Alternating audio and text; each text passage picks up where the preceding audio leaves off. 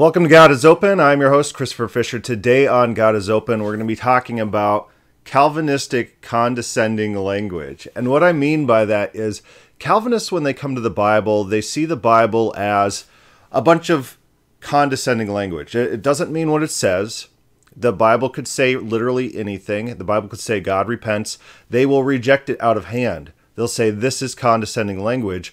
You can't believe what the Bible says on the face value. That is meant to be written to people of lower intelligence, to people who don't understand the true attributes of God, that I myself, I know what they are. So I have this special privilege to understand that this language should be dismissed in favor of our prior theology.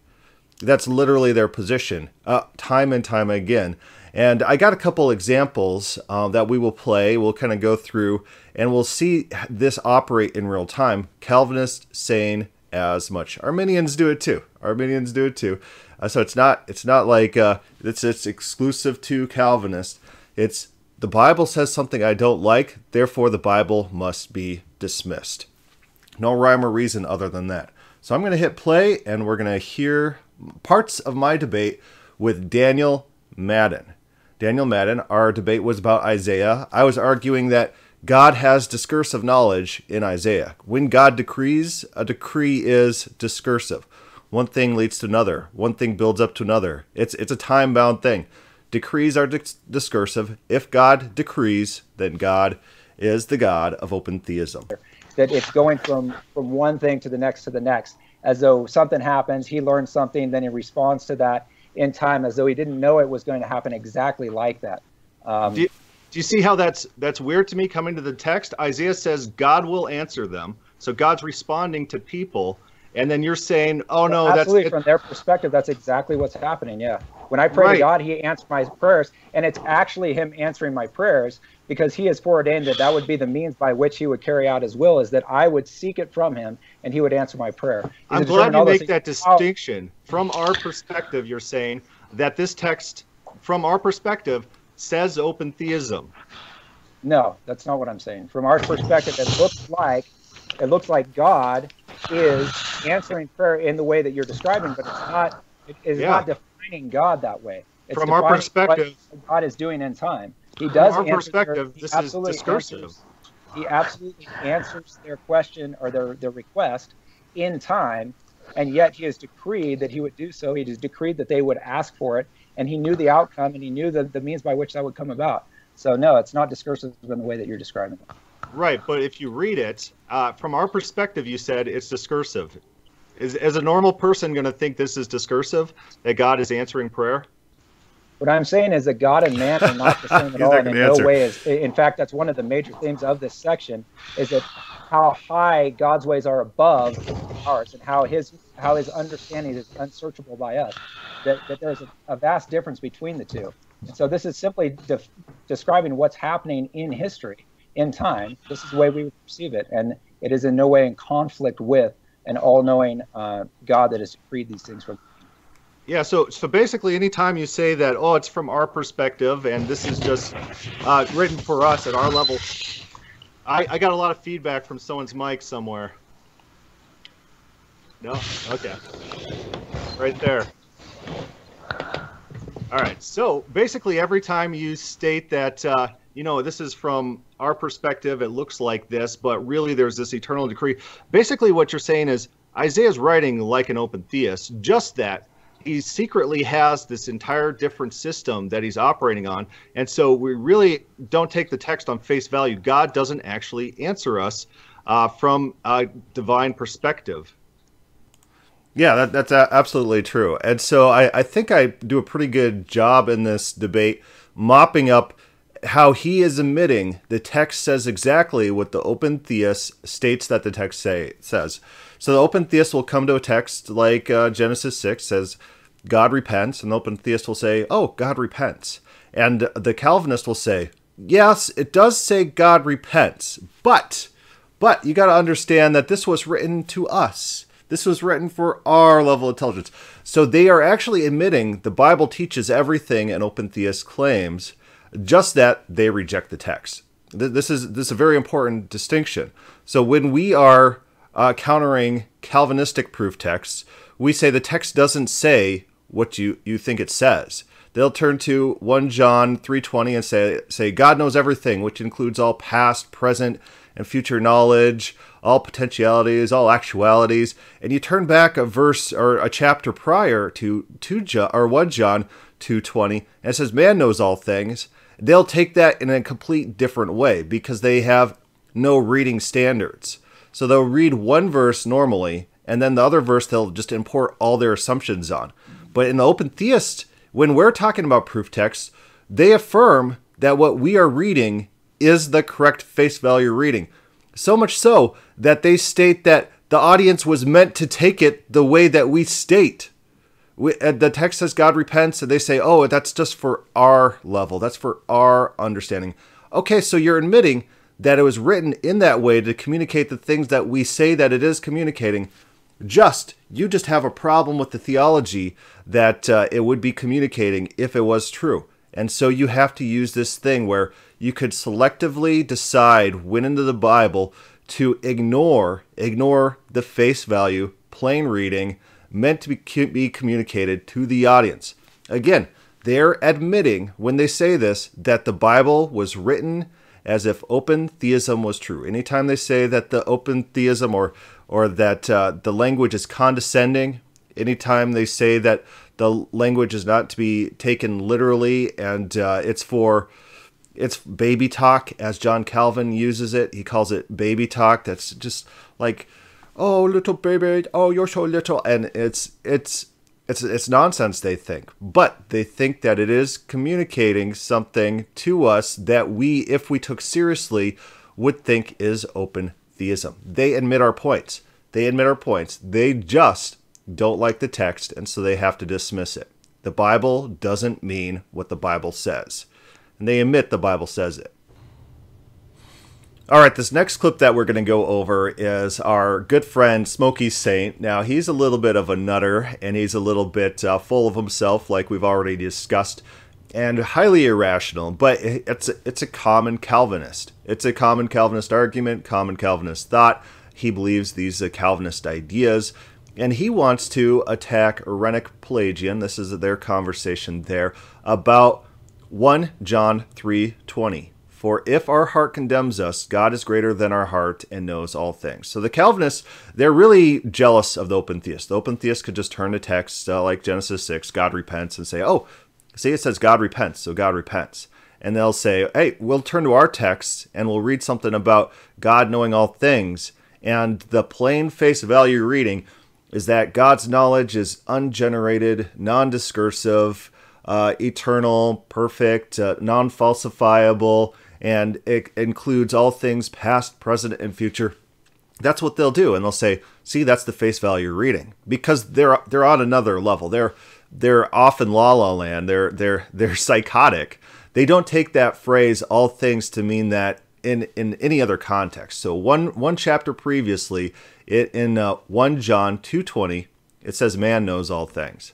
Man knows all things. And they won't take the same phrase in the same way because they can't do that. They can't operate with a consistent standard, or else they can't find any proof text to try to latch on and say, oh, you're not reading the text correctly. But for a demonstration of this, all things almost never means what they claim. So take that phrase, put quotes around it, pop it into Google Books, and go find a book in which all things means ungenerated, unfalsifiable knowledge extending to all things past, present, and future. That's not what the phrase ever means. And if it ever does, it's going to be in some thick, dense theological text trying to make that specific claim.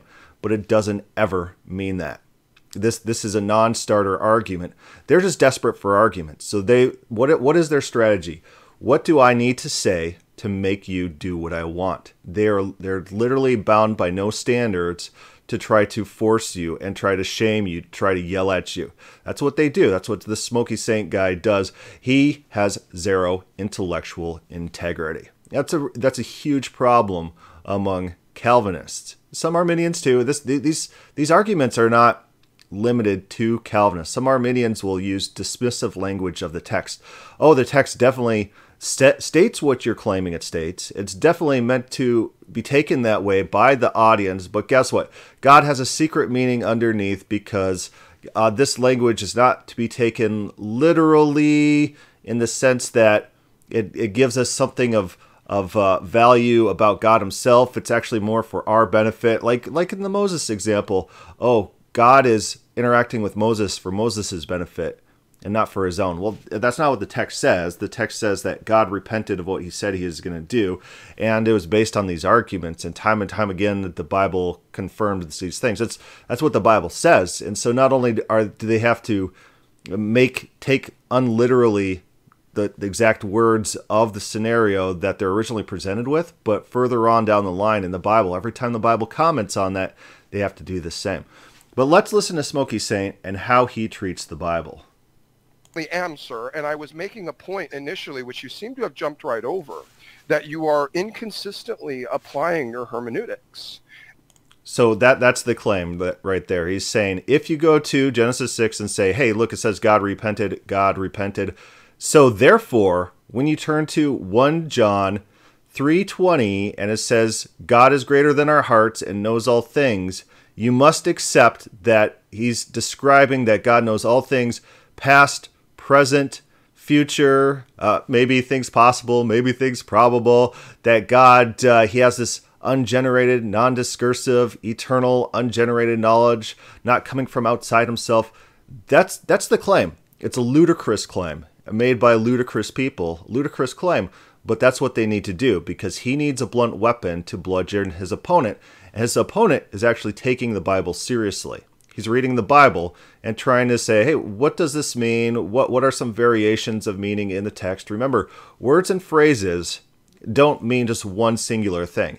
If you do that test with the all things, you put quotes around it, you go to Google Books and just do a big search on that, you're going to find all sorts of books in all sorts of contexts using that phrase in all different ways. And just add knows all things or sees all things and do a search on that. It means all sorts of things in all different contexts. Just that this Smoky Saint and his little followers, they really want a proof text. So they have a very, very heavy intellectual stake in trying to force this meaning to be their one specific thing. And then what they do is then they take this and say, oh, now we got our special reading out of this. It trumps everything else in the Bible. The Bible could say God repents or God doesn't know things, God was surprised. Doesn't matter. We got this Trump text. This text is our go-to. We're planting our flag here, and no other words in the Bible mean anything. And literally, you'll ask them, we'll say, what can the Bible say to communicate that God changes his mind? They won't have an answer. They will not have an answer. And that's pretty funny. I was asked by a Calvinist once what the Bible could say to show that God has knowledge of all future events. And then I posted a bunch of texts from the Gnostics who literally believed such a thing, and they wrote about such a thing, and in wording that was pretty obvious what they're communicating. And so open theism is falsifiable based on the language of the text, but Calvinism is not, because their system trumps anything, any wording found in any combination anywhere in the Bible. Their system rules. Again, they don't take this text seriously. They don't take it in a way that communicates anything of value. They got their secret system, and that system trumps everything. Anyway, I'm going to hit play, and we'll hear him talk some more. And you have to betray them in this text that we're trying to clearly show you evidences where in plain reading of the text, it shows that God is claiming to know plain reading. It's a gaslighting technique. In absoluteness and completeness. And you're trying to say it means... It's a gaslighting technique. He says, this is the plain reading. My reading's the plain reading. It's not. It's not. We have not admitted that. We have not ceded that point. In fact, you have ceded the point that our texts are the plain reading because you said, oh, that's just for human understanding. That's not to be taken literally. So you have admitted our readings are the plain readings. I think Bruce Ware does this in his book. He says, yep, those are the plain readings. And then he says, well, open theists, if they want the plain reading of Genesis 22, have to admit that God doesn't have present knowledge. And his argument was, if open theists also need to do what they do and ignore the plain reading of the text. Oh, it's glorious. Something different. And we try to say the same thing when you pull up a text and try to claim, well, God learned something. And we're saying, no, sir, God is making claims he knows all things. So we take that as a presupposition, and then we go and digest the text, because that's what's called doing sound exegesis. You're just looking independently at verses where God seems to potentially be communicating in a way that's very sociologically level with the mankind he's communicating to, and therefore you're automatic. This is also what they like to do. They like to build verse hierarchies. And it's never the hierarchies like in Amos or in Jonah, where it says God is a God who repents, and that repenting is one of his fundamental characteristics. It's these weird verses in the middle of John, in the New Testament, thousands of years after the Bible was originally started to be written, and that is their go-to proof text. It's not in Genesis when Israel's first learning about God. It's not in Exodus when Israel is getting their foundational principles about God's operation and moral law. This is not what they're going to turn to. They're going to turn to a more recent text, a little phrase, and then they're going to jump back and then take how they read that little phrase and use that to trump up all these other texts that they really don't want to be true. It really doesn't. And Smokey's saying, we've heard him before, he would be emotionally devastated if open theism was in fact true. He wouldn't like it. Automatically assuming God is now bound by the constraints of that communication to be of that nature. And it's not sound hermeneutics. And the point, ask this at some point? Sure. No, I'm almost done. I'll just finish right here. The final point is that what it is you have to betray your own hermeneutics. Let's go back just a little bit.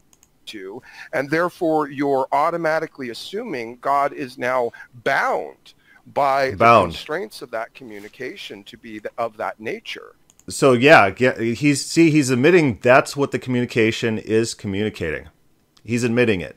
He says, but my hermeneutic means that God is not bound by the constraints of what's actually communicated in your texts. That's what he's saying. This is their arguments. This is how they think.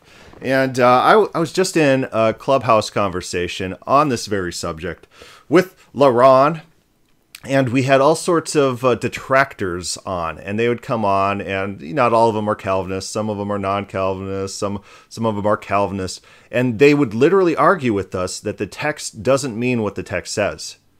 God says that he tested them to know what was in their hearts. And they'll say, no, that's not accurate. That's not what it's describing. Where in the Bible does it say that God learns? Well, right there in the text where it says God tested them to know what's in his hearts, that's literally what it says. And they'll just deny this face reading, which was really funny. That was what the live stream was about, and it was just flatly denied by audience members popping in. Oh, one guy popped in. He said, there's all different ways to interpret the text. Okay, I agree with that. There are different ways to interpret different texts. He's like, there's spiritual readings, and there's this and this and this. Yeah, but here's the thing. The only time you ever come in with these extra interpretive spiritual interpretations or whatever is when we were looking at the Bible. Do we do it with any other texts anywhere in human history? Do we do it with the Numa Elish? Do you do it with Jane Austen? Oh, what's the spiritual meaning behind this? You don't. It's just the Bible is a special book. People assign specific special values to the book. And so everyone has some sort of intellectual stake in trying to force the book to mean their specific thing. That's why you come up with the, queer theory in the Bible and stuff like that. It's like as if a first century Jewish man, Jesus, would endorse the LGBTQ ideas and movement. It's absolutely insanity. It's not historically doing scholarship towards the Bible. It's not historical scholarship. It's not treating the Bible with any genuinity. It's not treating the Bible with any respect. Here's a special book that a lot of people attach importance to. How can I make it fit my agendas? How can I make it fit my agendas? And they'll do this, and it'll be fairly blatant. Oh, you can't believe what the text actually says. It's got to mean something else for this and this reason. verse proof text trumping.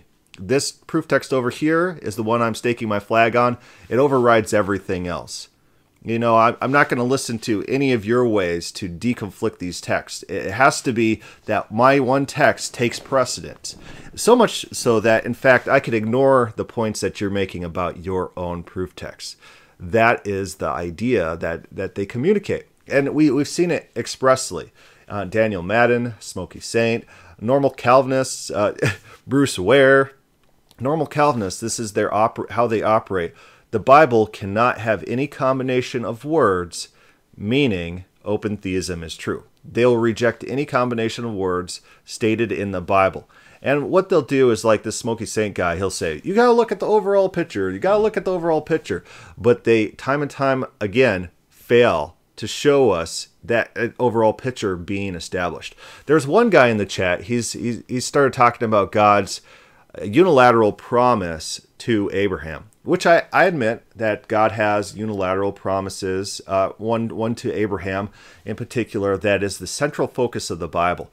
God's commitment to bless the whole world through Abraham is a central promise. And he says all these things work together. We see all these stories in the Bible where this is being fulfilled. Therefore, God has eternal knowledge of all future events. That just doesn't logically flow. It doesn't. God has the ability to accomplish. I pointed out time and time again to him that, John the Baptist, he stated that if all of Israel rejected God, God could kill them all and raise new children of Abraham from the rocks, because God is not limited by our imagination. If you see a complex story happening in the Bible, that means God is innovative. It doesn't mean God meticulously knew all details in the future forever. That wasn't John the Baptist's idea of how God operates. John the Baptist thought open theism is true. God doesn't know the future, and God can, in fact, respond to changing events to ensure that his promises come true. That's the God of the Bible. We got a very hostile Calvinist lady on, and she just started going off emotionally. And so she turned us to Job. I think she turned us to Job 38. We'll go there. And she literally read us half the chapter. And I tried to stop her once in a little bit, but no, she really wanted to read us half the chapter of Job 38. And we'll turn there real quick, and we'll take a look at the mindset of these individuals. She was very emotional when she was reading these things. I'm going to increase the size of the text. And the Lord answered Job out of the whirlwind and said, remember, what she's trying to argue is that God has knowledge of all future events. Who is it that darkens counsel by words without knowledge? Gird up now thy loins like a man. I'm reading the King James. I'll switch over the New King James to make it a little bit easier. Now prepare yourself like a man, and I'll question you, and you shall answer me. Where were you when I laid the foundations of the earth? Tell me, if you have understanding, who determined its measurements? Surely you know. Look at that discursive. God's determining, God's deciding, God's talking in this context. This is all discursive. Or who stretched out to line upon it? To what were its foundations fastened, and who laid its cornerstone? He's saying God did all these things. God acts in real time. When the morning stars sang together, all the sons of God shouted for joy. The angels are watching him do this. That's interesting. Or who shut in the sea with its door when it burst forth and issued from the room? When I made the clouds its garment and thickness its swaddling band. When I fixed my limit for it and set bars and doors. When I said, this far you may come and no farther. So God's doing things, right? And so she literally read us half this chapter. And absolutely none of it had to do with God's knowledge and God's knowledge of the future events. And then she finished, and I was waiting for some sort of something to prove what she is attending to prove, and it just didn't come. They're operating without ammo in their pouches. They are just shooting off anything that they possibly can, and assuming it means their theology. They see that statements about God being powerful and mighty and unable to be opposed, that God controls everything, that the future is set, that nothing can happen that God didn't know about. Why? Because God is powerful. That's how their mindset works. It's not a rationalist mindset. It's very. It feels like these people have been brought up with a specific way of thinking that prohibits normal, rational, coherent thinking, and we see that throughout. We see that Smoky Saint denying Irenic's arguments, not proving his points that he's trying to prove, and then claiming hypocrisy against Irenic. Remember, it's not hypocrisy because the open theist intends to read those texts as those texts are written, whereas Smoky Saint and others try to undermine the text. That text doesn't mean what it's actually saying, that we admit it's teaching to the people because there's some special system underneath of it. It's written for our understanding. It's written for our sake. It's not declaring truths about who God is. That's their argument. That's why it's not hypocrisy. Their hermeneutic is absolute nonsense. Their hermeneutic is the Bible can literally say anything and we'll reject it in favor of our own theology. The open theist doesn't say that. There are specific phrases that do mean open theism is false. They're just not found in the Bible. They're found in the Gnostics. They're found in the early church fathers. They're found in those particularly of a Platonist background who come from Platonism and self-admittedly are implementing Platonism in the church, like Augustine, like Justin Martyr. Those individuals, Justin Martyr doesn't self-admittedly. He just says that the Platonists were the best school. But others, Origen, Platonists, like that, those people, Clement of Alexandria, they have a strong commitment to Platonist doctrine. And you'll find these phrases, you'll find these explanations in their works, but you're not going to find it in the Bible. Anyways, I just want to talk about how Calvinists don't take the Bible seriously. They don't care about what the text says. They have no consistent hermeneutic, and they will project against others. They'll claim that the others, we're the ones without the consistent hermeneutics. Why? Because we don't read the Bible like they do. Anyways, questions or comments, put that down below. Thank you for listening.